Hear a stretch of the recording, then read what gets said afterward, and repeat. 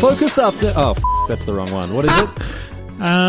It's I don't remember. Welcome, my friends, to Scry River, the MTG Advice Podcast. Sorry, I shouldn't have gone off script. I'm Riley. I'm Dennis. And we're here to solve your problems. Dennis, we're back at it for another week. Got an inbox full of questions. Are you sure you want to use that intro? You swore. That's fine. I'll just. What have you done to the questions? I've just opened them up. Yeah. You absolute monster. All right, we'll address this. We'll address this when it comes up. You want to put in the questions in our shared doc? No, listen. My carefully culled PG image won't be compromised. I'll add a judiciously placed beep. An artisanal beep. A handcrafted, organic, hand-grown beep. Only the funny. Do you think beeps are funnier than swear words? Yeah, I do. I do too. Actually. I think now, sometimes. Here's the thing: if you have a lot of it, I think beeps hit diminishing returns faster than swear words do. Absolutely. But I think a surgical beep is actually. I think the intro will be funnier than it would be otherwise because one, I never really swear publicly, and two, the diminishing returns. I was about to say it's like the first bite is the best. I was about to say it's like when you hear your teacher swear. But did you ever accidentally swear as a teacher? Oh, yes. Oh, yes. I did more than once, yeah, when I was teaching little 8-year-olds. And it was never in anger it was just as intensifiers. Oh, yeah. Like you'd say something was like... If I couldn't remember, I'd be like, oh, the F and so on, like that. And so it's not like you stubbing your toe. No. It was just like a sort of... Like a thing, yeah. I was using it to fill in time. There's a word for that, but I can't remember that. There's a word for the and and Oh, there's I do know what you mean. Yeah. I can't remember what it is. I'm sure we'll get someone. No, I do know. It's called I had this weird thing because my family is Croatian, so I learned Croatian before I learned English. Mm-hmm. Where if I'm angry about something or if I'm trying to use something as an intensifier, I'll swear in English. But if I stub my toe, if I get like a lizard brain swear, it's in Croatian. Lizard brain? So like the hind brain, the primal part of you. Yeah. Yeah, all right. I like that. Anyway, we talk about the questions. If you want to send in your questions, please do. The best way to do this, of course, you can do it on Twitter. You can email me as well. If you jump on Twitter, you'll find our DMs are both open. I've also got an email address on my Twitter account. You can send them in. We do love hearing from people, and also, of course, we usually put out a weekly request for questions, and you can just chuck them in a thread there. If you want them to be read out anonymously, that's also fine. But please do let us know. That's fine to do it. But can we talk about how? So, Dennis, you've copied and pasted. Yeah. One so we of have a these... shared doc, and we put all the questions in there, and then we go through them. Yeah. Well. You've put, how many different typefaces have you got? So what happens is, if you copy something from Twitter and copy it directly into a doc, it comes out in a weird size and like a weird font. Yeah, so Riley likes me to right click and hit paste without formatting. You know what? You don't even have to do that. Just press Control Shift V. Control Shift V is also pasted on special. It'll all format itself. It's Here's very the deal, easy. though. I decided to not do that. So I've put in, spoiler alert for a question coming up, a question from Gibson Cat. I pasted it in, and then, took some little artistic license, changed some font sizes, changed some fonts, underlined some words. Yeah, there's 4 different typefaces. There's half it's in italic. There's part of it that is underlined. That is. I'm going to put a picture. Screenshot this and just tweet it. Yeah. It is horrendous, and it's tilting me beyond belief. So we'll come to that in a second. Before that, Dennis, we've got to do the ad for ChannelFireball.com. ChannelFireball.com, the best place in the multiverse to buy your Magic the Gathering cards and listen to tons of fine Magic the Gathering content, depending on how you feel about this podcast, including or not including this. Yes, exactly. Depending on what your exact metrics of fine are, Channel Fireball, of course, are the proud sponsors of many and varied types of Magic content that all comes to you absolutely free as a bird. And what I like, they cater to a diverse range of tastes, Dennis, and I think that's very important. Yeah, for good Magic players, you have Luis and Reed's streams and VODs and limited resources for all that kind of thing. And then for bad Magic players, people who don't even necessarily play Magic at all, you have us. No.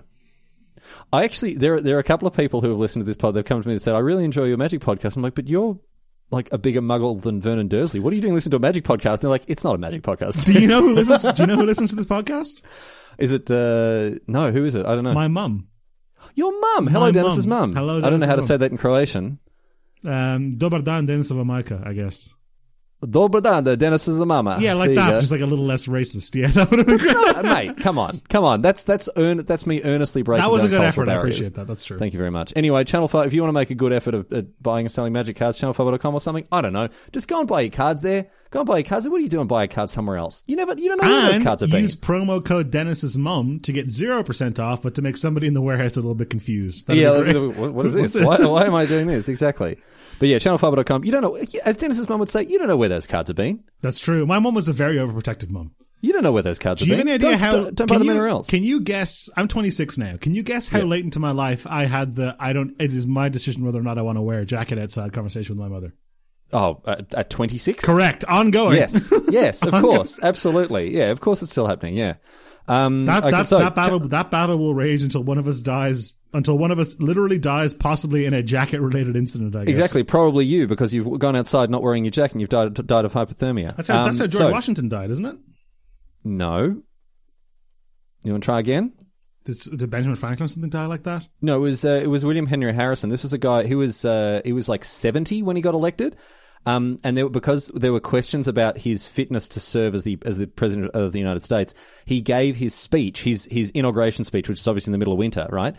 Not wearing a coat, and he died of pneumonia 30 days later. I'm not talking about that. I'm talking about George Washington. He went out to survey his fields and got rained on because he didn't have a jacket, and he died. Did he? Yes. Oh, is this true? Hang on a second. Oh, nice little cat running across your keyboard there. Yeah, that's my cat wearing it. Okay, how did he die? On Thursday, December 12, Washington inspected his farms and horseback in snow and sleet. It's not looking good for me. He returned home later for dinner, but refused to change out of his wet clothes, not wanting to keep his guests waiting. Okay, that's not he put a jacket on. Okay, here's how I think we decide this. I'm going to text my mum right now and ask her, is it worse if I didn't wear a jacket or if I refuse to change out of my wet clothes?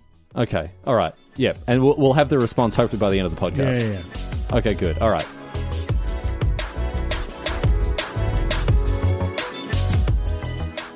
Well, Dennis, we may as well get stuck into this question that you've so heartlessly butchered here. That does come from Gibson Cat, long-term fan of a lot of stuff that not only me but also CFB has made. So massive shout out to Gibson Cat, who I think more than any other person on Twitter retweets all the garbage that I put out there all the time. So Gibson Cat doing just the finest work, and I can't say much I appreciate. They must have some sort of like Faustian deal with the devil where they have to do that to like preserve their life essence or whatever, right? There's no way they're doing it of their own volition. I will take it. I don't care how. I don't care why or and how. Riley, how do those Faustian devil retweets show up? Just the same. Exactly right. They spend just the same, Dennis. Anyway, Gibson Cat asks, under what conditions, if any, is it socially acceptable to I can't read this because it gets so small, to tell an unsolicited bad beat story? So the key word here I think is unsolicited. This is the problem, right? Do you have friends?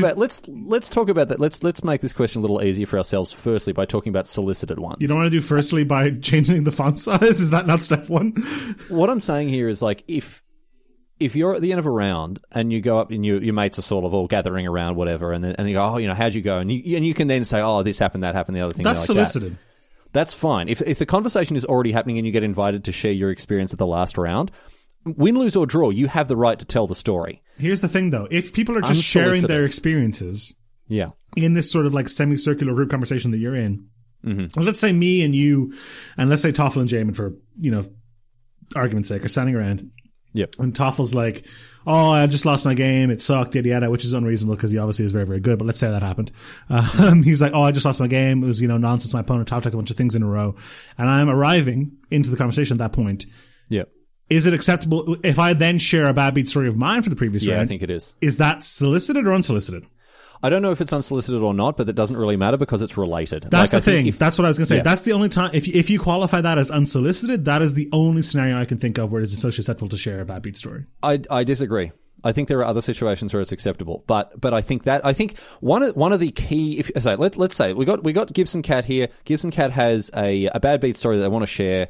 And they're trying to figure out whether it's acceptable or not. Uh-huh. If you go into a circle of friends that are discussing what's happening after a round and they're asking you, right?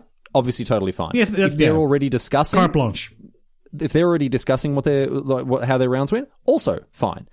The problem arises when the conversation is completely different and you're threatening to derail it almost entirely to talk about something bad that happened to you. And that's when we start to run into problems. And Dennis, I don't think it's as black and white as you made it out to be. There's a book I read about this when I was younger. Not about telling unsolicited bad beat stories. Telling bad beat stories, yeah. That was the first book your parents bought. There's a book I read that I would recommend to everybody called Games People Play. I recommended it to you actually, and you hated it. Yeah. I couldn't get through like the first couple of chapters. Yeah, I found it really tricky. So, I think I misrepresented to you what it was. So Games People Play is like a psychology book. It's like a psychosociological book, I guess, that talks about how if you kind of boil down conversations to their barest elements, like an example of one of the games in the book is, saying, "Oh, I'm worse off because blank." Yeah. So you have this sort of race to the bottom, and that's what happens with bad beat stories. People love that. That's what happens with bad beat stories. Like, I had a crappy day because I got rained on. It's like, oh, you think that's bad though? I missed my bus. It's like, yeah, but then when I got home, I burnt my dinner, and and that's exactly what happens with bad beat stories. Mm-hmm. And I think there's something people run into a lot, especially like less socially conscious people, where rather than having a conversation with a person, some people, and I think you can tell a lot of people do this, rather than listening to, they're kind of waiting for their turn to talk. And I think that happens in circles where you share bad beat stories as well. Dennis, one thing that was really bad that happened to me actually last time I was playing in a... Sorry, what? Oh, I saw the glint in your eye and everything. But I genuinely do think I do think these kind of stories do perpetuate that kind of behavior. A friend of mine back in Australia has a name for these things. He calls them parallel monologues. When two people, yes, very two good. people are just standing there waiting for that, and you can see sometimes the desperation in their eye, where like the topic is moving away from the anecdote that they wanted to tell. You have one in the chamber, yeah, and you gotta. I've got to get it. I've got to get the story back to this because I want to tell this story. Yeah. No, you're right, and I think a lot of it comes down to reading the room. Right? A lot of it comes down to how is this story going to be perceived? Because some bad beat stories are fantastic. Like some bad beat stories are unbelievable, right? Especially when it's funny. Yeah, they transcend the medium, yeah. Exactly, which is fine if it's a good story. But like, I think what we need to drill down on here, Dennis, is what if someone needs to tell the story just to get it off their chest, just to get past the frustration? For catharsis. Because that's... Pardon? For catharsis' sake. Yes, because that's when we move past things like, reading the room, sort of the timbre of the over a conversation, and we start moving into the world of empathy, when you're actually asking someone to take a little bit of time out just to help you feel a little bit better. That depends on, I think for me that depends on stakes. Now that can mean stakes in like a tournament sense, like if they lost for a variance-based reason for winning for top 8. Yeah. But it also can mean personal stakes. If this person's been trying to go 3-0 at F&M for a long time and this would have been their 3, those stakes count as well. So if it is someone sharing their story as like in a way to like let off steam. Yeah. Like I think it's important to be there for your friends in that regard, but I think it is also important to understand that that's not beneficial. It's understandable, and everybody has to do it sometimes. I don't know, man. I'm not gonna make judgments about whether it's beneficial or not because individual people deal with things like that in different ways. I mean, in terms of improving your abilities as a Magic player over a long time. Sure, if you're just sitting there to complain, but it might, look, on a purely psychological level, I do believe that a problem shared is a problem halved. And so if any of my mates come up to me and they're just like, hey, you're not going to believe what happened to me last round, right? And even if regardless of the situation, generally I'm going to make time for my friend, especially if I can see they're upset for it. So this question is asking, under what conditions, if any, is it socially acceptable, right? And I think we're moving away from the socially acceptable part of it, because if you're coming up to a close friend of yours, of course they should listen to your bad beat story. That's fair. Of course they should. If it's important to you and it's going to make you feel better, of course they should. But I think that, we're making it kind of easy for ourselves by talking about the situations where, it's quite clear cut one way or the other. So let's talk about perhaps it's easier to say, or perhaps it's going to make it more difficult, rather, for us to talk about when you should not do this. I mean, that is what some people who are less sort of, socially lubricated, that's what they have trouble with sometimes. Something that I think is a clear no is telling 2 in a row.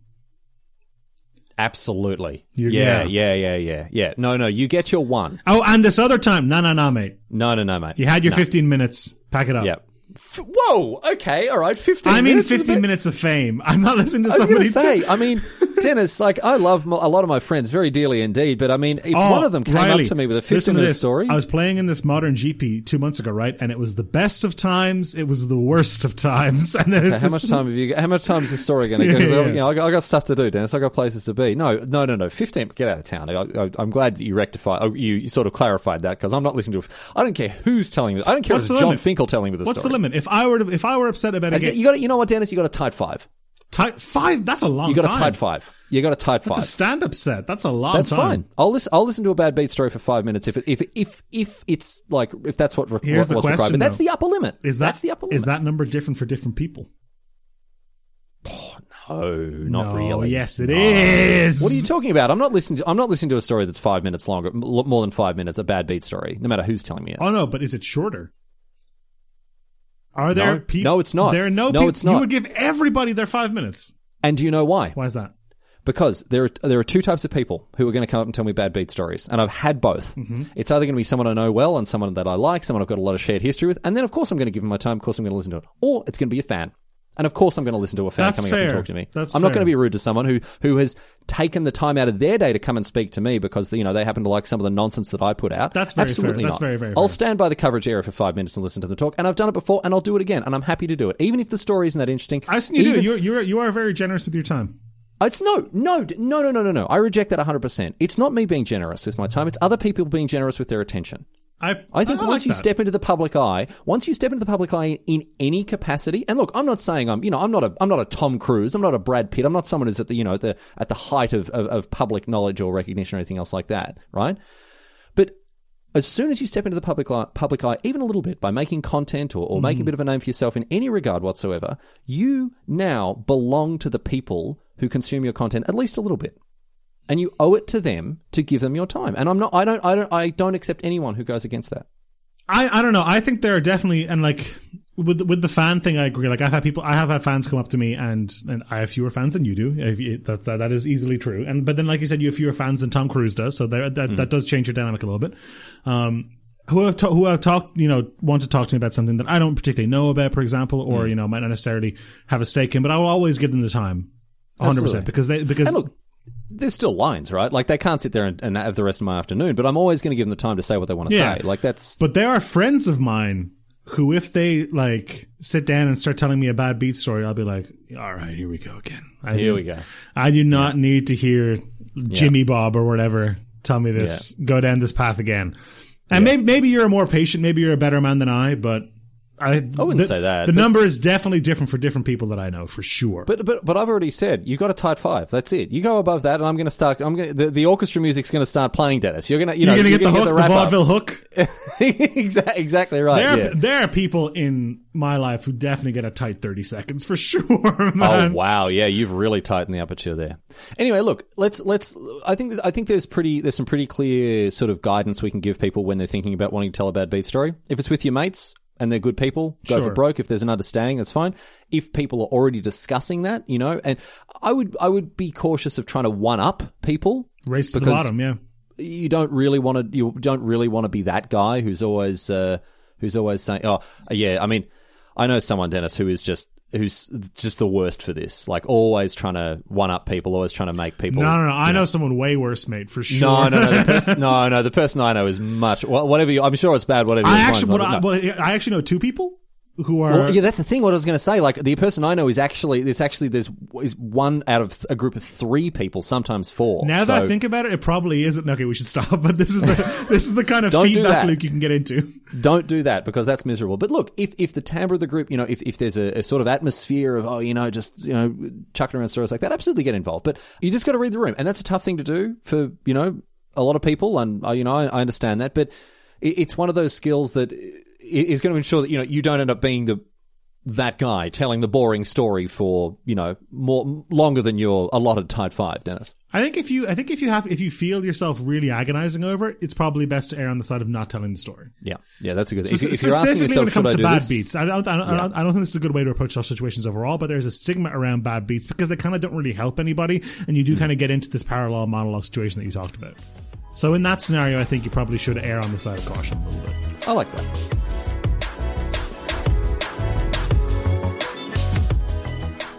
Our next question, Dennis, comes to us from Shivam Bhatt, who I'm sure many people will be well acquainted with on Twitter, very active Twitter user. And, I mean, look, he's a fan of ours, and we're a fan of his.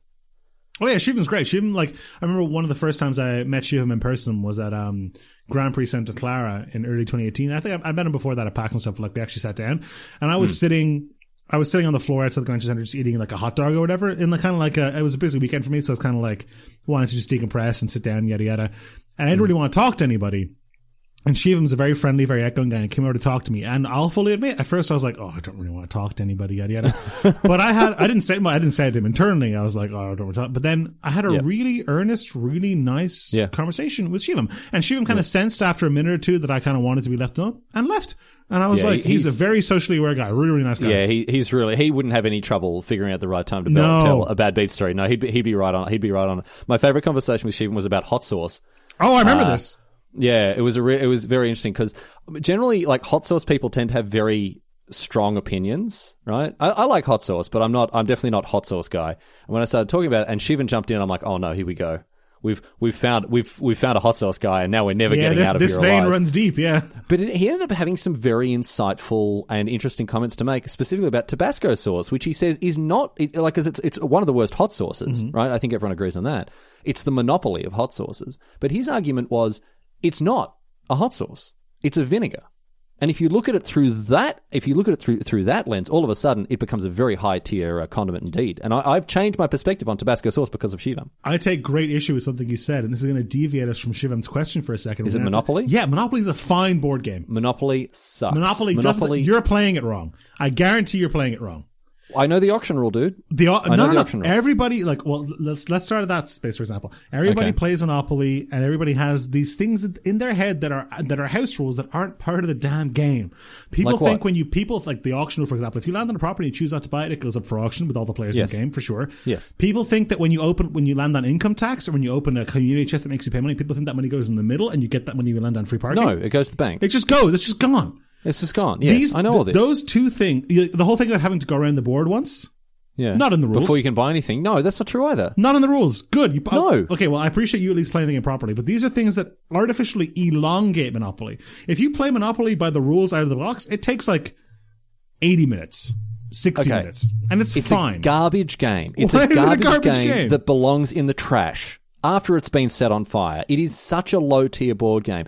If you want, what annoys me about it is that it's so ubiquitous. It's the whole thing. It's like, oh, let's play a board game. Oh, let's get Monopoly or Risk or something. It's like, no, let's play a good board. Like, if you want to play Risk's a fine board game. Risk is a terrible. Risk is variance incarnate, and it is a terrible Monopoly game. Is variance incarnate. I agree. But that's what I'm saying. Risk is not a level up. Risk is on exactly the same level. If you want to play a good entry level board game that most people are going to be able to get when it comes to. I know you know what I'm going to say, Dennis, and I stand by it. It's Settlers of Catan. Oh, I thought you had a Ticket to Ride. But Ticket to Ride is also fun. Ticket to Ride is just not a very. I love board games. I have a big board game collection in the other room. Yeah, I've never played Settlers of Catan.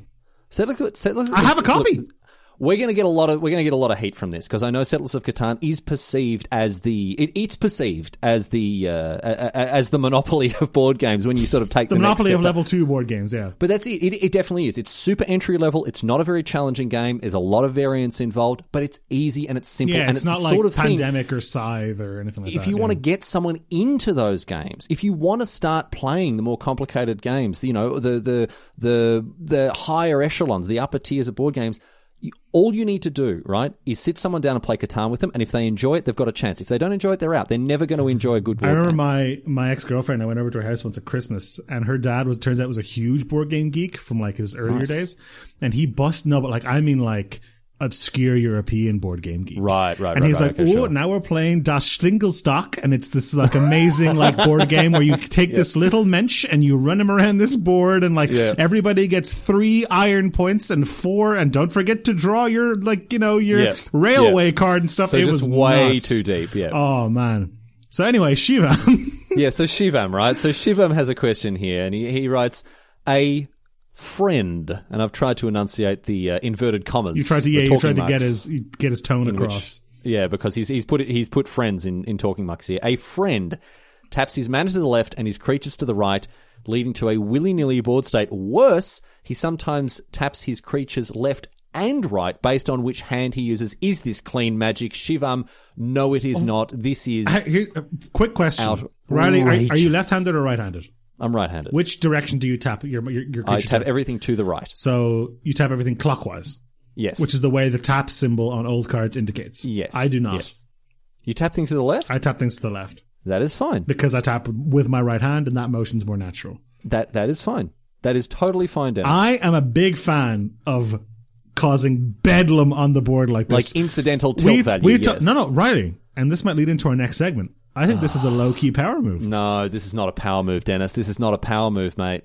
It's tilted shit on to the point where he felt the need to write into the podcast about it. Yeah, maybe it is a power move. I don't want to be subjected. I don't want to start like giving this power move any kind of platform or power. It's gonna tilt me beyond belief. I don't want to have to deal with this. It's fine that you tilt things to the left, Dennis. I want to talk. I want to talk about that. I think it's correct to tap things to the left, even though I know Magic cards say it's printed the other way. Why? How is it more correct? I don't know. I have no. Okay, I was expecting someone going to back. Like you're going to back it up there. I think. No. I mean, okay. Let me rephrase. I think it's correct for right-handed individuals. Because you're twisting it the other way. No, because it goes with the you can't twist your wrist in this direction. Dennis is waving his hand at the screen right now, right? And what I'd like to point out to you, Dennis, is when you wave your hand over to the left, to reset the wave, you have to twist it back over to the right. Yeah, but I'm not going to come in at an acute angle and start on top of this like some sort of serial killer. I'm going to show you how I tap things, right? I tap things by picking them up from the top left corner and rotating them like that. Oh no, my card never leaves the table. It's flush the whole time. Yes, you slam your hand down and then move it over. And I would argue that actually is a more natural motion. No, you're absolutely right. But I pick things up and position them like that. Snap them on. I like to snap them down, especially when I'm attacking. I have a magic card here. I'll demonstrate for the listeners. Riley likes to do this. Yeah. While really juggling that microphone stand as well to get that nice big boom in there as well. I love to do that. You got to be consistent, right? In Australia, you can use American or British English when you're writing your university papers, but you have to pick which one. You can't put a U into a colour somewhere and a Z into an organised somewhere and mix and match. You can't do that. You have to pick one style and stick with it. So no, Shivam's friend, and Shivam as well. The fact you put friend in inverted commas tells us a lot. Because they're not your friend. Riley, they're no one's friend. Let's put a little bit of a bow on this. So I agree that your friend is it is objectively not clean magic. That's the question. It's filthy magic. I think it's hilarious. So that's fine. That's my addendum. Riley, my mother has replied. Oh, good, excellent. All right, okay. So I hope that helps, Shivam. It's not clean magic. Tell your friend to stop doing it. Go on. I texted verbatim: settle a debate. Is it worse to not wear a jacket or to get rained on and not change right away when you get home? My mother replied, if you had worn a jacket, you wouldn't even have the second problem. So you always have the jacket, and then you don't even have to change when you get home. In other words, Nikki is right. My mother has assumed I'm arguing with my girlfriend about this and not with you on the podcast. So she ended the message by saying, your girlfriend is correct, Dennis, stop arguing. That's very funny. So according to your mum, yeah, William Henry Harrison was... And look, according, I think, to most people interested in this sort of thing, William Henry Harrison was an idiot when he went out in the freezing American winter to give an inauguration speech. He did it for a reason. He did it to project this idea of, like, vitality and health. George Washington was just lazy. No, he wasn't. He was being polite. He didn't change because he had guests he didn't want to keep waiting. Okay. We have two polls that are going to come up as a result. We have to tweet I need these. to make a note of these because I'm going to forget them otherwise. We have two polls. Poll number one, should you tap your cards to the left or the right? Okay, we should say clockwise or counterclockwise for clarity's sake. Yep. And poll number two, who deserved to die more, George Washington or William McKinley? Whoa! Okay, so William McKinley was assassinated in 1901. He's completely... I mean, who deserved to die more? The guy didn't put a coat on. The guy got a bullet through his head from an anarchist. No. So Harrison or Washington? Yes, Harrison or Washington, yes. I'm going to tell you now, no red-blooded American is going to say that Washington deserved to die. According to most Americans, I mean, he should still be out there riding his horse about, not chopping down cherry trees and doing all the other apocryphal stuff that he was apparently is supposed to have done. Anyway... I really like the fact that you lost an argument with Nikki that you didn't even have. Didn't even start.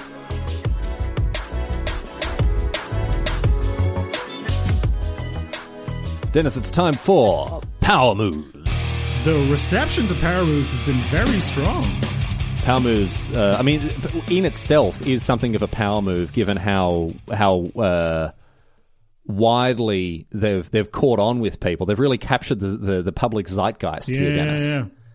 So for those of you who don't know, we're collecting a list of magic-related power moves. These are ways that you can assert your dominance, Dennis. Really get up in your opponent's brain. Not even necessarily your opponents, just other people that you're associated with. But it's got to be within the realm of magic. It's been lovingly ripped off from the Hamish and Andy podcast. If you haven't listened to the Hamish and Andy podcast, what are you doing? Go and listen to it. It is so good. An ideal entry point, I would say, is probably the beginning of 2018. But you can go back all the way back to 2007, although they're not very good back then. I would kick in around 2012 if you want to do a deep dive. Anyway, Dennis, we've got an inbox full of them. If you want to send in your power moves, do just tweet them at us. You can DM them out to us, the same way you can with any of the questions. Yeah, absolutely. Any way you want to get to us, you can pick your pipe and you can send through your power moves. Dennis, you want to kick us off? First one up here, Riley, from Jethro Harrop. Mm-hmm. I used to enjoy remembering my opponent's name, so at the start of game 2, I can say, good luck, Riley, and a small part of them will think, damn, I've forgotten his name.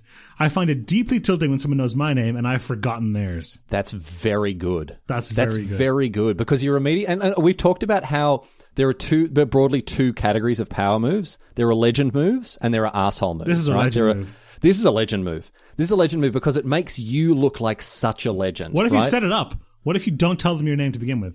I suppose they'll know from the pairings anyway. Oh, don't ask for the name at the start. Memorize it from the pairings. Memorize it from the pairings. That's actually so good because then at the beginning of game 2, right, when you say it, right, you got to do it you can't do it game 1. You got to do it game 2. Yeah. Then they all assume, oh man, I must have said my name already. Which means they must have told me theirs, and now I'm a jerk.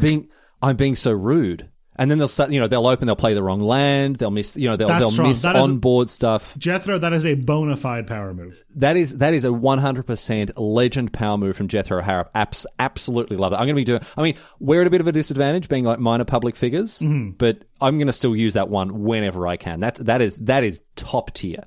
All right, Dennis, I got one here. I got a power move for you. Let me hit you with this. This is from Tyrone Phillips. Strong name. That name alone might be a power move, but that's...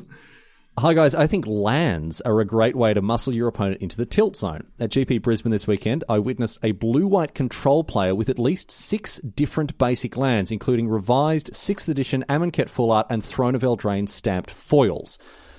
And Dennis, the reason I picked this one to share with you is because I have to assert my dominance on this because of how much it tilts me. So this would send you through the roof, mate. I would be in the stratosphere when this happens to me. I hate it. So I'm trying to get on the front foot by like putting it out there. This is like immersion therapy for me. I hate this so much. Because the thing is, Dennis, let's use this as an example. Revised 6th edition Amonkhet Full Art Throne of Eldraine Stamp Foils. This isn't Paolo Vita Damarosa who has gone to the land land at the PT and grabbed a handful. This is deliberate. This is carefully curated. I love it. Mwah. So I think on base, this is like a 7 out of 10 power move, right? Against Riley Knight, 15 out of 10. Oh, easy. I've got it's like using a fire move against a steel type Pokemon. It is super effective. It's a critical hit. It is super effective. Mwah. I take double damage every single time. I hate this. I hate this so much. Like just match your lands. Even if you go to the land station, there's only 4 different arts. Just match your lands. What are you doing? They're going to Thoughtseize. You're going to play the different land. You're going to forget. Oh, I love it. And these all have different borders. It's awful. Oh, beautiful. It's truly Tyrone, awful. So excellent power move. Excellent power move. All right, let's move on. Give me another one, Dennis. All right, next up we have Anton Clement. Long-time fan of the show as well. Thank you, Anton. My favorite power move is targeting someone with the targeted effect over and over again while the effect itself doesn't actually do anything. For example, with the relic while their graveyard is empty. I think this is at the base of it, it's actually quite a low tier power move. But Dennis, it's when you execute it correctly. How do you mean? What does that mean? So what you got to do it in response. You got to do in response to stuff, right? Sorry, in response. Exactly. So they go, yep, counter your speed. Like, in response, I'll relic target you with an empty graveyard, and they're just like, you're throwing them off the rhythm. Like, why? Exactly. They're like, why? And you're like, does it resolve? Does it resolve? Exactly. So this is, and you know what I really love it? Is when they've got you dead to rights. You're 100% dead, and all they need to do is attack or point a lightning bolt at your face. This. If I'm and then you sit there and you're like, I have responses. Excuse me, stop. I'll activate my whatever. I'll do this. It's something that has no effect, right? Just to make them stop and think, oh, okay, hang on, I need to play around something here. So here's the thing: when somebody is about to kill you in a game of Magic, I like to do this particularly in like a relatively high stakes game, Magic, a win and in, or something for like a lot of prizes at a pre-release or whatever. Even let's say, and someone's about to win, so they're about to feel good, right? Yeah. So I got a couple of seconds here where I can make them feel a little worried or a little bad, and I think that genuinely makes them feel better when they win. Oh yeah, no, because it gives them, it doesn't just give them pleasher, then they get relief as well. So you're actually giving them, it's a legend power. It's the tap concede. I'll take it to the other level. Like opponent will attack me with everything. I'll be like, tap 2 cards. I'm like, sorry, what's your life total? And then I'm like, and you have no cards on. There's no cards on. I'm like, okay. And I'm like, in that case, and I'll just dump my hand and go and extend the hand across the table. Exactly. And it's so good, especially when they've been tanking for ages. When there's, for example, stuff that you could have that would save you, right? Oh yeah, a bit of showmanship, bit of theatrics. Love it. I love that. And that's a very high. So tier I agree, Anton. well. This on base, like the content of this power move in and of itself isn't too strong, but some Oscar level theatrics, and you can elevate this for sure. Yeah, love it. Absolutely right. All right, Dennis, let me hit you with this one. This one's from Tuppence Gallery, which what is certainly name. very. What a name, Tuppence Gallery. Private eye. Exactly. They go to the office of births, deaths, and marriages. Congratulations, Mr. and Mrs. Gallery. So, I mean, you must be so proud. Beautiful bouncing baby there. Yes, we'd like to call him Tuppence, please. All right, I'll just make a. Is that with 2 P's? Yes, it is. It's just the standard amount of P's. I feel really bad if this is Tuppence Gallery's real name. Yeah, we shouldn't be mocking. We're very sorry, Tuppence. Can we call you Tuppy? No, anyway. that's not. I don't think that doesn't sound good. Anyway, let's get to Tuppence's submission. So, Tuppence Gallery submits, when playing Modern, I verbally attempt to call what my opponent is going to do after putting my hand down as if it isn't going to matter. Against my best friend, this is most effective as I'm very familiar with their deck and play style. Many times I do this when I'm about to lose, and I will call the shot and steal their thunder. Oh, here comes the Cyclonic Rift. I love this. And do you know what else I love about this, right? Not only does it make you appear like omniscient and omnipotent almost, right? It's a legend power move because it makes it look like they're only doing it because you told them to. Oh, I realized something reading this now. I've done this my entire life subconsciously. Yeah. I do this. I'll be like, oh, here comes if someone I'll always imagine the worst thing that it could possibly be. Like if someone goes swamp, I'm like, oh, here comes the Thoughtseize. Like every time. I do this every time. Exactly. And so if they go swamp and you go, yep, Thoughtseize, you get ready to reveal your hand like it's going to happen. All of a sudden they're like, oh, should I do this? Or if they're like, oh, no, I don't have one. That's embarrassing. Like, that's embarrassing for that. Oh, then you're like, oh, you don't? Interesting. You played a swamp. You don't have a thought. Wow. And you start coupling these pyramids together. You go, you don't even have the Thoughtseize, Brian. Yeah. That's very good. That's very good. No, I really love this because again, it's about asserting dominance. It's about making sure that you're the one in control. So if you start saying, yeah, I guess you're going to counter that, aren't you? And then they do it, you're like, yeah, don't have an original thought of your own, huh? Got to do what I tell you. As expected, exactly. I really like that. All right, Dennis, you go one more for us here. I think we've left the best for last here, Riley. This is one of the first ones we got after the podcast last week, and I texted it to Riley immediately because I was blown away by it. Yeah, this one's very, very good. Hot off the presses from Mark Boyd. I always let my opponent roll out their playmat first. Then when I put mine out, I make sure it overlaps slightly so my playmat is on top. I love this. I love this so much. I love that there's so much to unpack here, Dennis, and it's just beautiful. So first of all, most tables you play Magic on are definitely wide enough to accommodate 2 playmats. But that's not the point. No. You are staking your claim. Here's the other thing. They can't really take away their playmat then until you take yours away either. No. You decide when the game ends. And of course, they can't really pull it, especially on a tablecloth, they can't pull it back. And even if they do, it's then going to be hanging over the side of the table. It's going to be a little floppy thing off the end. You get into a war of attrition like elbows on a plane. If they pull it back next, you just lift yours up to adjust it, shift it up a little bit more. Even further. This is incredible. This is such a high tier power move. I mean, it is so good. And of course, it comes in totally, you look like you're being polite. Oh, please put your playmat down. That's fine. I'll wait for you. And then just, what are we saying? Like 2 centimeters? Maybe 3 centimeters? Half an inch. Yeah. Yeah, exactly. Not a huge amount, but just enough to know, hey, this is my backyard. We're playing on my home. You want it to be a small enough amount that your opponent isn't going to be like, sorry, could you actually move your playmat? Yeah. You want them to be like, they're like, oh, I'm not going to ask them to move it. He only overlapped it a little bit. Yeah, well, exactly. I think, Riley, I think it's not particularly close. I think this is the power move of the week for sure. This is power move of the week. Power move of the week coming to us from Mark Boyd. That is an, oh, mate. Perfect. Top tier. Top shelf power move.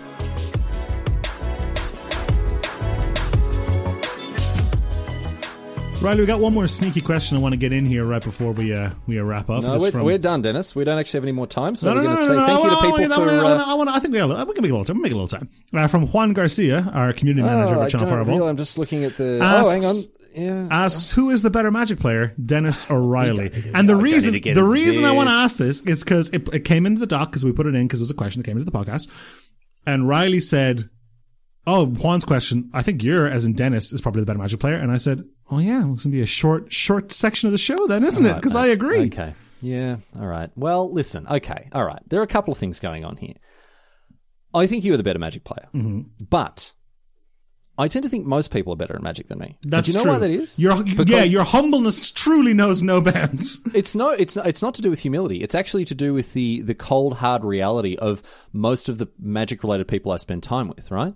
Oh, that's interesting. Like my best mate, Toffel's my best mate. Mm-hmm. One of my best mates, right? Like I go to GPs and Pro Tours, and I'm friends with like Frank Carson, Rafa. Hang on a second, I dropped something on the ground here. What is that? A name? Did you drop a name down there? I just dropped a couple of names on the floor. Then let me pick them back up there. So it's funny. I played in a modern event just a little. It was last weekend. I have to interrupt you. I'm sorry. People aren't going to know this. Riley bent over and picked nothing up off of the floor in real life. I picked this cup up, Dennis. Look. Follow-up question. Why is the cup on the floor? So I was having I had a tuna wrap and a glass of pineapple juice for lunch, and I put them on the floor down there next to me because I don't have room in my desk. What are you, a sim? What do you mean you put them on the floor? What do you mean? Where else am I going to put them? The kitchen. I'm busy. I'm too busy, mate. I'm busy making relatable content. Hashtag relatable content. You're going out with your best friends, Frank Carson and Raph Levy. Exactly right. Anyway, I played in a modern event, and it was funny because from round one, right, I was assuming I was just going to lose every match because I always assume that I'm the worst player in any matchup with anyone, which most of the time I'm right about, right? And, maybe I was right in this. It doesn't matter. Let's not get into it. Again, we've got to move on. But, yeah, I would say that you're probably better than me. But then again, I'd say that about more or less everyone. The only reason I think I'm better than you is because you've told me. Because when we would stream together, we play Magic together, and, I would, make a move or something. I'm like, oh, no, we shouldn't do this because they might have this. And you'll go, oh, you're so good. You'll be like... Well, the other thing is, you're a lot more confident when it comes to that sort of thing than me as well. Oh, yeah, also, I'll be like, they don't have it. And you'll be like, they might not... Nah, they don't have it. And the other thing is, My motivation to win, and I'm not trying to use this as an excuse. Again, this is just the reality of the situation. My motivation to win is greatly diminished since getting into coverage and playing Magic almost exclusively, or interacting with Magic almost exclusively as an observer. I just don't have the. I've talked about this on a couple of other things that I've been on. If I'm playing a game of Magic in preparation for Pro Tour or whatever else like that, if I'm playing against someone, sometimes I'll deliberately take a line that I know is wrong, right? To see how important or unimportant, for example, a counterspell is, or a sideboard card is. Yeah. I'll run the experiment, exactly. That's fine. And after years and years of doing that, I'm just used to not winning, and so I don't play to win a lot of the time. I'm trying to play to learn. I know that sounds like a cop-out, and I guess it is to a certain extent, but I also don't really mind. I don't really need or want to be better at Magic than other people, because that's not under the purview of my job, so... Yeah. I don't know. I mean, maybe if people think that's a cop-out, that's fine. But I'm also happy to admit, yeah, Dennis, you're probably better than me at Magic. All right. Let's run a quick recap here. Channel Fireball is the best place on the internet to buy Magic the Gathering content, consuming Magic the Gathering content. It is acceptable to tell a bad beat story in a situation where those are already going around. Mate, we got to do the music if it's the outro. What do you mean? Is this the outro? Are we about to say goodbye? Yeah, I was going to let you think. Dennis, We've got time-honoured traditions of the music played before the outro. Please, will you just give me 20 seconds to listen to a bit of Joachim Karad? Run the Joachim Karad.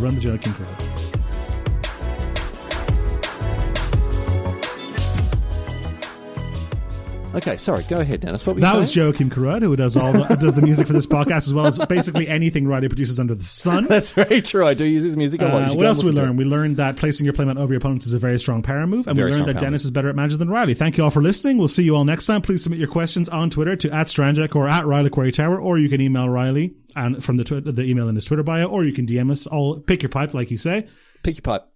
Lots of ways to get at us, and of course, keep sending those power moves in if you want to be like the power move superstar Mark Boyd. It is now until a better one comes along. We're gonna give people the Mark Boyd Award for best power move. It is he's the power move. He's the monarch. He's the one holding the crown at the moment. If you want to steal that crown with a power move of your own, now's the time to do it. Anyway, as Dennis said, thank you for listening. Please send in those questions, and we'll see you next week.